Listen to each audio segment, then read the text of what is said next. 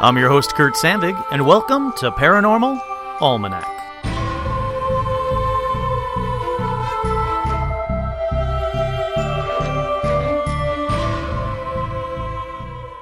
I am your host, Kurt Sandvig, and on this week's edition of Paranormal Almanac, we'll be talking about mysterious artifacts. Many objects on this list still don't have an explanation, but then again, there may be one or two that might have been explained, and I'll let you decide. This one will be a little bit different for a couple of reasons. The first is that there's so many artifacts I want to tell you about that I'll be doing a two-part episode. Part 2 will be out next week. And the other reason this one is a little bit different is that you can see a photo of each artifact on our Facebook and Instagram pages. Both are Paranormal Almanac. So either listen to this by itself or do a modern podcast version of Show and Tell and look at the items as I tell the story. First up is a very small, seemingly insignificant figurine known as the Nampa figurine. The year was 1889. A group of workers searching for water near the town of Nampa in southwest Idaho. While drilling a well, they drilled a borehole down about 295 feet, at which point their steam pump began to spit out bits of clay, and amongst the projectiles, the workers discovered a tiny clay form, about the size of a dime. And this form appeared to be in the shape of a skinny, clothed woman. Now, this isn't just something natural that happens to look like a woman. This was a carved female figurine. For perspective, at a depth of around 90 meters, dates back to the Pleistocene era, or around 2 million years ago. You heard that right. The depth they found that figurine is from 2 million years ago. The Nampa figurine is about 37 millimeters long and appears to be a representation of a clothed woman. The surface had concretions of iron and patches of anhydrous red oxide. Clay balls were found at the same general depth, displaying similar iron oxide discoloration. American archaeologists at the time of the discovery believed that there were similarities between this figure and those of the Upper Paleolithic Europe. But these have been discounted in more recent times based on details, so I won't really get into what that exactly means. It's not very important to this story. Archaeologists agreed that the figurine had spent a considerable time below the ground at the site. However, we don't know how well sealed the clay layer was by the basalt at this spot, so theoretically, it is possible that the figurine was underground and just pushed down by the drill bit, or perhaps through irrigation made its way further down into the strata. But if indeed it is that old, 2 million years old that is, then it rewrites human history as we know it. Who was around nearly 2 million years ago to create such a figurine? There shouldn't be anything like this past 3,000 years at most in America. Plus, if the Nampa figurine is authentically that old, we should be finding similar objects, if not in North America, then somewhere else in the world. And we aren't. As easy as it is to say that the figurine was pushed down by the drill, scientifically speaking, the presence of iron on the surface of the figurine indicates that it is of ancient origin and could not have been hoaxed or merely made its way that far underground. This iron suggests that the figurine really is that old, and many scientists who have investigated the incident shortly after the discovery agree that the figurine is authentic and of very, very ancient origins. From a tiny figurine to a mysterious sphere. Next up is the Betts sphere. On March 27, 1974, members of the Betts family were in Florida inspecting the damage done by a small brush fire near their property on Fort George Island. The island is a patch of dry ground among the coastal marshlands of northeastern Florida. Antoine and Jerry Betts, accompanied by their 21-year-old son Terry, stumbled upon something that they had never seen before or since. A bright metal globe, about the size of a bowling ball, and it was just sitting there in the grass. It was quite heavy, but otherwise unremarkable. They guessed it might have been an old cannonball. The Betts took the ball home and basically forgot about it, and son Terry was playing guitar, and the ball happened to be in the same room. Oddly, the ball resonated the music, and as if that wasn't weird enough, the ball began to move around all on its own.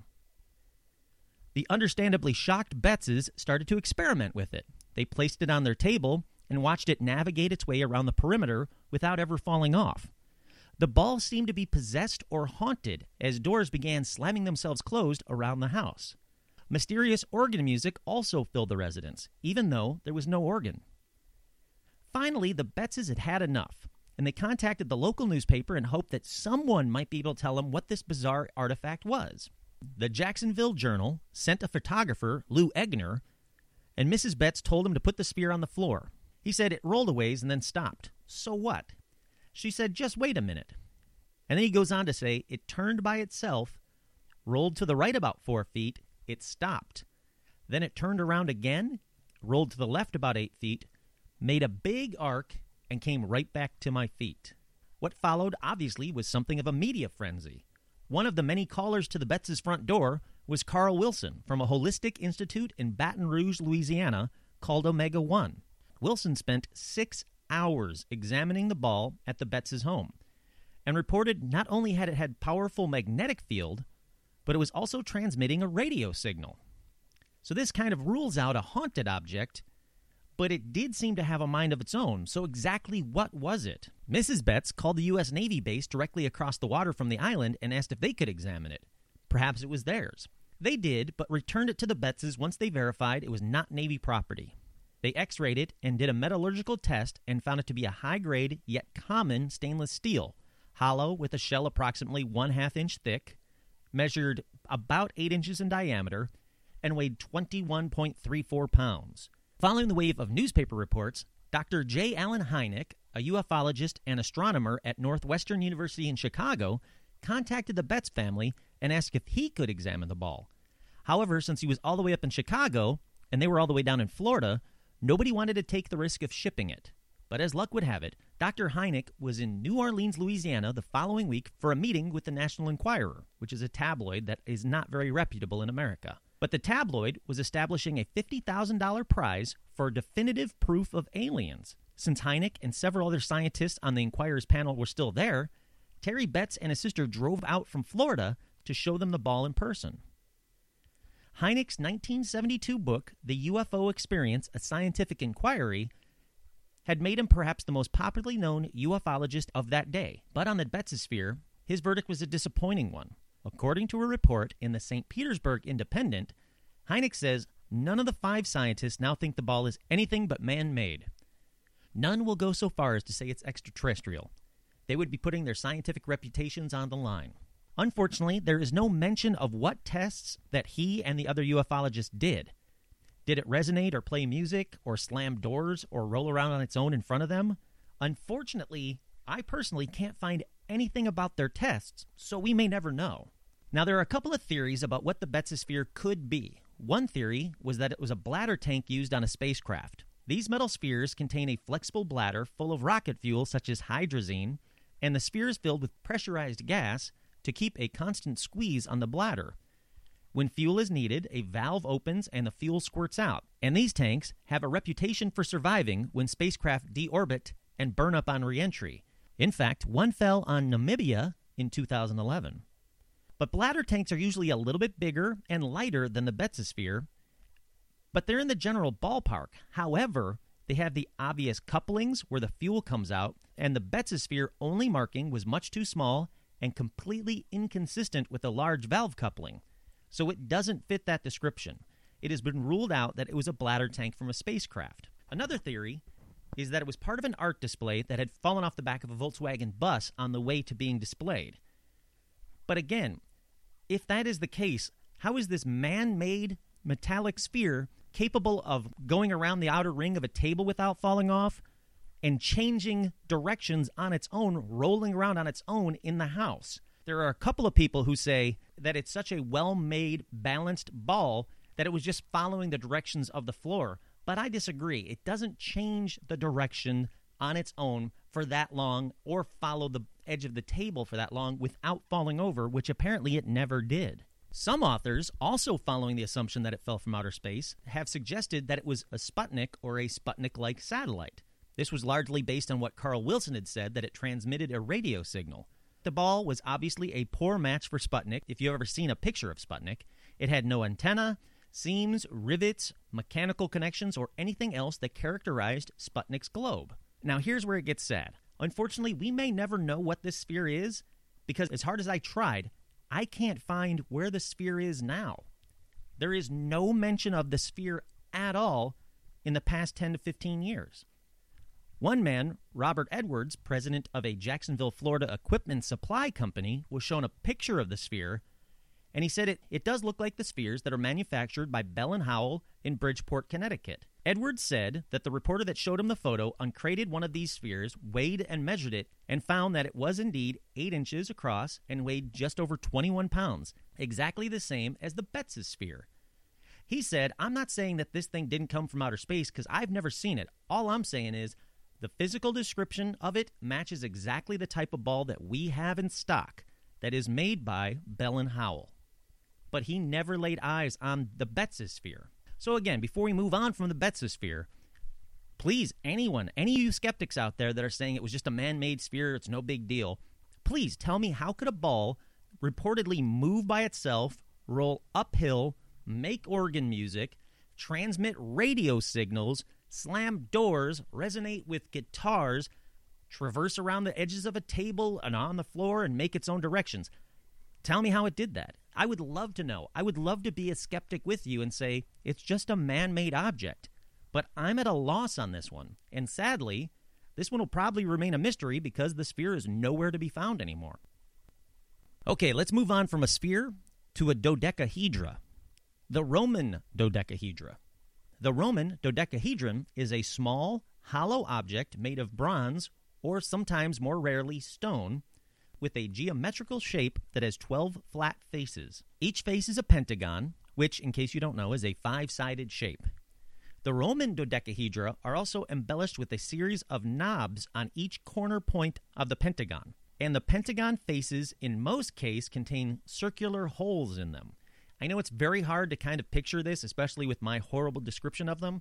So this is one I definitely recommend you take a look at on our Facebook or our Instagram so you kind of get an idea of this as I'm telling the story. But anyhow, more than 200 years after they were first discovered, researchers are no closer to the understanding of the origin and the function of this mysterious object. The Roman dodecahedra date from the 2nd or 3rd centuries AD and typically range from 4 centimeters to 11 centimeters in size.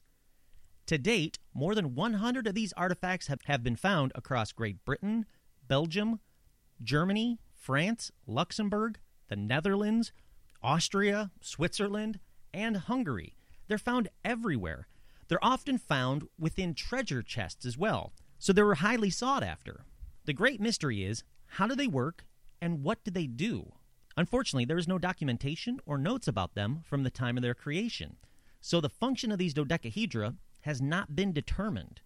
Nevertheless, many theories and speculations have been put forward over the centuries. There's simple ones like it's a candlestick holder. Wax was found inside one example. They could be dice, survey instruments, device for determining the optimal sowing date for the winter grains.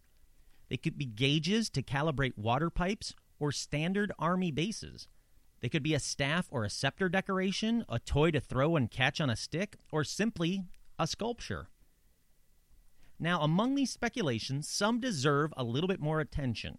One of the most accepted theories is that the Roman dodecahedron was used as a measuring device, more precisely as a range measuring object on the battlefield. The hypothesis is that the dodecahedron was used for calculating the trajectories of projectiles. Now, this could explain the different sizes holes on the pentagrams. A similar theory involves the dodecahedra as a surveying and leveling device. However, neither of these theories have been supported by any proof, and exactly how the dodecahedron could be used for these purposes has not fully been explained. Another interesting theory is the proposal that the dodecahedra was an astronomic measuring instrument for determining the optimal sowing date for winter grains. According to GMC Wagemans, the dodecahedron was an astronomic measuring instrument with which the angle of the sunlight can be measured, and thereby one specific date in springtime and one date in the autumn can be determined with accuracy. The dates that can be measured were probably important for the agriculture. Nevertheless, opponents of this theory have pointed out that use of a measuring instrument of any kind seems to be prohibited by the fact that the dodecahedra were not standardized and come in many different sizes and arrangements. While investigating these online, I did find a theory that I thought was actually quite interesting. If you go to YouTube and you type in Roman dodecahedra, there is a theory even though it's unproven that the dodecahedra is used as a knitting tool. And again, based on these YouTube videos that you can see, it does work to make the fingers for a glove. Is that all the dodecahedras are? They're just knitting tools? Again, until we can find some texts that prove otherwise, we may never know what they were used for. The next three kind of go together, even though they were found hundreds, if not thousands of miles apart. First up, a plug in a rock, or as it's known, the enigmalith. Now, this discovery was made in 1998 when electrical engineer John J. Williams found what appeared to be an electrical connector protruding from the ground on a hiking trip in North America. The object was found in the middle of nowhere, far away from human settlements, industrial complexes, airports, factories, and electronic or nuclear plants.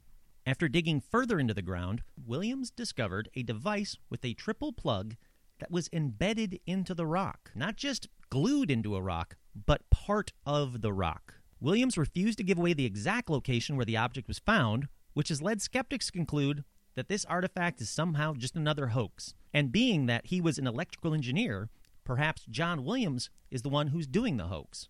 But is it? Today, the artifact is referred to as Enigmalith or the Petrodox, a device that has the undeniable aspect of an electrical component which ended up embedded into solid granite, which is a stone composed of quartz and feldspar with small traces of mica. There is a huge amount of secrecy surrounding this object. Williams has received offers of up to $500,000 for the device, but has refused to sell it. Williams stated that the artifact, however, is available to any researchers for analysis. So far, only a few individuals have taken the time to study the mysterious object, which they say, without a doubt, resembles an electrical component. Let me pause right there in the story to say, if Williams did make this one, if it was just a hoax that he made, and he has legitimately been offered $500,000 for his hoax, my thought is that he would definitely sell it. Okay, here's this rock that I made, give me $500,000. So that's why I'm kind of leaning towards it's not a hoax, we just don't know what it is yet. But anyhow, back to the story. The Petrodox is not an accretion, concretion, pumice, or a fossil. It does not contain any known resins, cement, glues, adhesives, limestone, mortar, or other non-granite binding agents. What we do know is that it's very hard, and it seems to be fused with the rock. It is part of the rock. The component itself is about 8 millimeters in diameter. The pins of the device are about 3 millimeters high, and the spacing between the pins is approximately 2.5 millimeters, and the pin thickness is about 1 millimeter. According to Williams, who has consulted an engineer and a geologist to examine the object, the electronic component embedded in the granite reveals no trace of having been glued or welded in any form, like we said.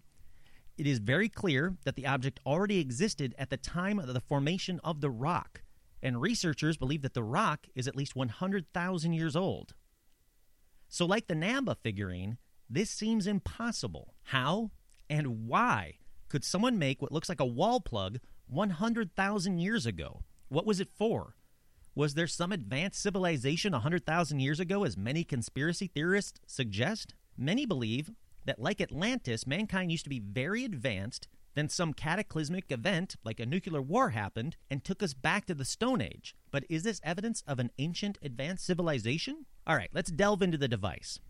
Williams is willing to let researchers authenticate it under certain conditions, that he's present during the analysis, and that the rock remains unharmed. It has been compared by some researchers to an electronic XLR connector or similar component. The artifact has a weak magnetic attraction, and ohm meter readings indicate either an open circuit or a very high impedance between the pins.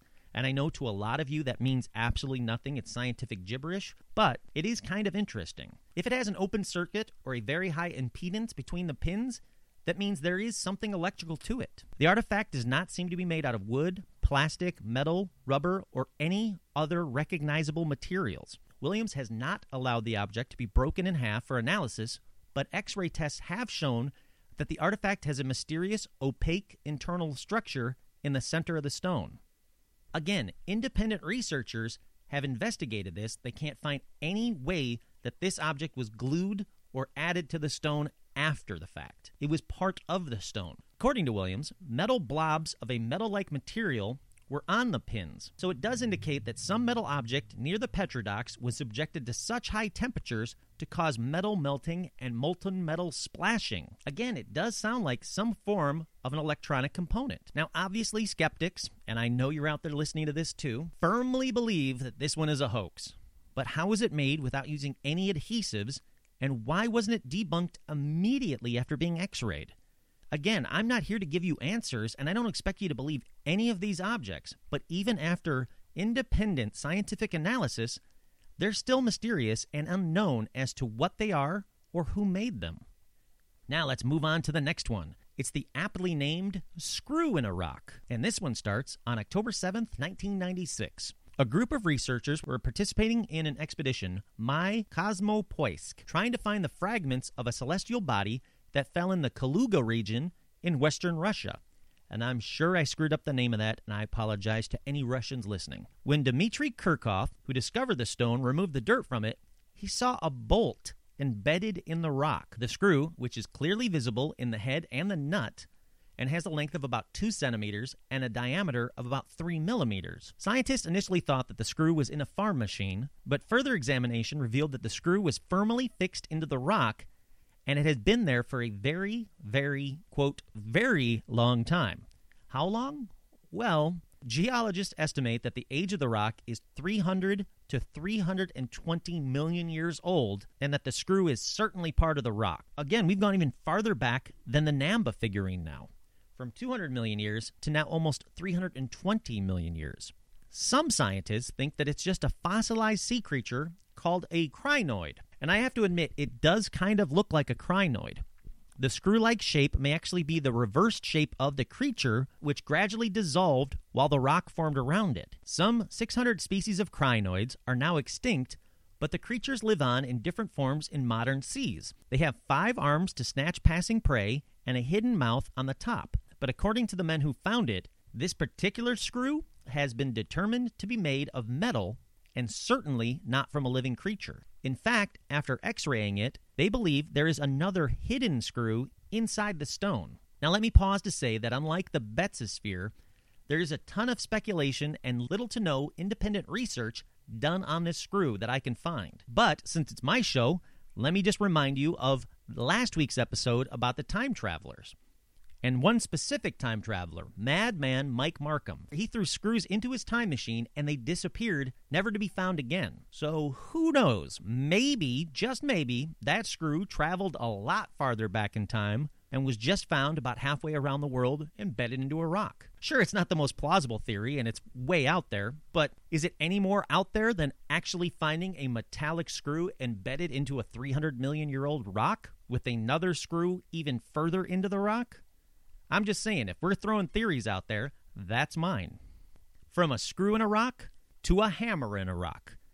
This is the London hammer, also known as the London artifact. And unlike the name, I guarantee you have guessed wrong where this was found. But the London artifact is a name given to a hammer made out of iron and wood that was found in London, Texas. That's right, London, Texas in 1936. Part of the hammer is embedded in a limey rock concretion, and this one is about 400 million years old, and it's certainly no fossilized creature. It is definitely a hammer, and it does indeed appear to be coming out of the rock. The hammer was purportedly found by a local couple, Max Hahn and his wife, while out walking along the course of the Red Creek near the town of London, Texas. They spotted a curious piece of loose rock with a bit of wood apparently embedded in it, and took it home with them. A decade later, their son Max broke open the rock to find the concealed hammerhead within. The metal hammerhead is approximately 6 inches long and has a diameter of 1 inch, leading some to suggest that this hammer was not used for large projects, but rather for fine works or soft metal. The metal of the hammerhead has been confirmed to consist of 96.6% iron, 2.6% chlorine, and 0.74% sulfur. Also, oddly enough, the hammerhead has not rusted since its discovery in the mid-1930s. Other observers had noted that the hammerhead is stylistically consistent with the typical American tools manufactured in that region in the late 1800s. One possible explanation for the artifact is that the highly soluble minerals in the ancient limestone may have formed a concretion around the object via a common process like that of a petrifying well, which often creates similar incrustations around fossils. So is this all there is to this oddity? I'm going to go out on a limb and trust science on this one and say yes. It's weird, it's neat looking, but it is not a 400 million year old hammer. This one is not proof of some ancient civilization that lost their hammer. It is exactly what the scientists say. The ancient limestone has formed a concretion around the object, which makes it look like it was part of it 400 million years ago. So, in my opinion, and science's opinion, the London Hammer is interesting and neat, but not legit. Next up, we have the Khoso artifact. This one might have an explanation, and by might, again, I'm going to go with science on this one too, but let me get to the story first. It's called the Khoso artifact, and it's an object claimed by its discoverers to be a spark plug found encased in a lump of hard clay or rock on February 13th, 1961. It was found by Wallace Lane, Virginia Maxey, and Mike Mikesell while they were prospecting for geodes near the town of Olancha, California. How did a spark plug become encased in a 500,000-year-old geode? Well, it became encased in a concretion composed of iron derived from the rusting spark plug. Science! Just like the London Hammer, science. You see, it's typical of iron and steel artifacts to rapidly form iron oxide concretions around them as they rust in the ground. This one seems really easy to explain and is way less mysterious now, but wow, do a lot of websites think it's proof of a time-traveling spark plug or something. Oh, and by the way, the spark plug is a 1920s era Champion spark plug, which was widely used in the Model T and Model A engines. So it has had time to form the iron oxide concretions around it. So this one, again, is case closed, not mysterious. The Khoso artifact, in my opinion and science's opinion, is solved. And finally, we have one of my favorites. I have been intrigued by the Voynich manuscript for as long as I can remember. As soon as I read about the Voynich manuscript, I was hooked. Now you might be asking, what exactly is the Voynich manuscript? Well, it's a book, but not just any book. The Voynich manuscript is a weirdly illustrated, and I mean very weirdly illustrated, 15th century book, and it has been the subject of speculation and conspiracy theories since its discovery in 1912. Why? Well, the Voynich manuscript is an illustrated codex full of astrological charts, strange plants, naked ladies bathing in green liquid, but most famously, it is handwritten in an unknown language. This language has eluded cryptographers to this day. The vellum on which it's written has been carbon dated to around 1404 to 1438, and it may have been composed in northern Italy during the Italian Renaissance. It is named after Wilfrid Voynich, a Polish book dealer who purchased it again in 1912. So it's definitely old, and it's also not complete. Some of the pages are missing, with around 240 remaining. The text is written from left to right, and most of the pages have illustrations or diagrams, with some pages being the foldable sheets where they keep unfolding out to a very, very large page. Radiocarbon dating of samples from various parts of the manuscript was performed at the University of Arizona in 2009.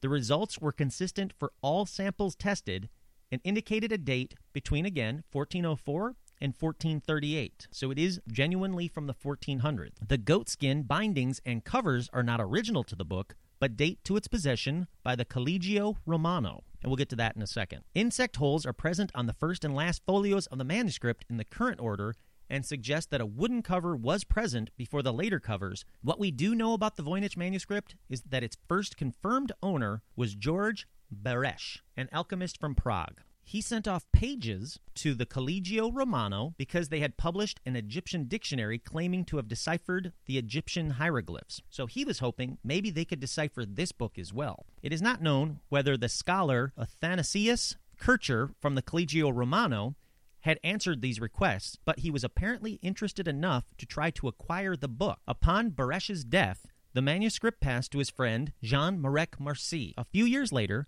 Marcy sent a book to Kircher at the Collegio Romano. A letter written on August 19, 1665 or 1666 was found inside the cover of the Voynich manuscript and accompanied it when Marcus sent it to Kircher. It claims that the book once belonged to the Emperor Rudolph II, who paid 600 gold ducats for it. The letter was written in Latin and has been translated to English. The book was then given or lent to the head of Rudolph's botanical gardens in Prague, probably as part of the debt that Rudolph II owed upon his death. So this manuscript has passed hands numerous times. From there, though, there are no records of the book for the next 200 years, but in all likelihood, it was probably stored with the rest of Kircher's correspondence in the library of the Collegio Romano. It probably remained there until the troops of Victor Emmanuel II of Italy captured the city in 1870 and annexed the Papal States. The new Italian government decided to confiscate many properties of the church, including the library of the Collegio. From there, we'll move to 1903. The Society of Jesus, the Collegio Romano, was short of money and decided to sell some of its holdings discreetly to the Vatican Library. The sale then took place in 1912. However, books listed for that sale were missing, and this is where Wilfrid Voynich acquired 30 of these manuscripts, and among them is the Voynich manuscript. He spent the next 7 years attempting to interest scholars in deciphering the script while he worked to determine the origins of the manuscript himself. In 1930, the manuscript was inherited after Wilfrid's death by his widow Ethel Voynich. The Voynich manuscript has been studied by many professional and amateur cryptographers, including American and British codebreakers from both World War I and World War II. No one has yet conclusively deciphered the text, and it has become a famous case in the history of cryptography. Now, I know what you're thinking. I just read something about this online. They just solved this. But did they? In 2017, Times Literary Supplement published as its cover story, "A Solution for the Voynich Manuscript." I read the article myself, and I was just as happy as everybody else, saying they finally figured out, they finally solved the Voynich manuscript. But let's find out if they did. The article by Nicholas Gibbs suggests that the manuscript is a medieval woman's health manual copied from several older sources. And the cipher is no cipher at all, but simply abbreviations that, once decoded, turns out to be medicinal recipes. Gibbs claimed that he deciphered the Voynich manuscript and that it was just that, just a women's health manual whose odd script was just a bunch of Latin abbreviations. That's right, Latin abbreviations. He provided 2 lines of translation from the text to prove his point. However, though, this isn't exactly sitting well with people who actually read medieval Latin. Medieval Academy of America director Lisa Fagan Davis told The Atlantic's Sarah Zhang they're not grammatically correct. It doesn't result in Latin that makes any sense. She added, "Frankly, I'm a little surprised that the Times Literary Supplement published this. If they had simply sent it to the Beinecke Library, it would have been rebuted in a heartbeat." The Beinecke Library at Yale is where the Voynich manuscript is currently kept. Davis noted that a big part of Gibbs's claims rest on the idea that the Voynich manuscript once had an index that would provide a key to the abbreviations. Unfortunately, though, he has no evidence for this index other than the fact that the book does have a few missing pages. Now, he might not be wrong, though. The idea that the book is a medical treatise on women's health might turn out to be correct, but it wasn't Gibbs' discovery at all.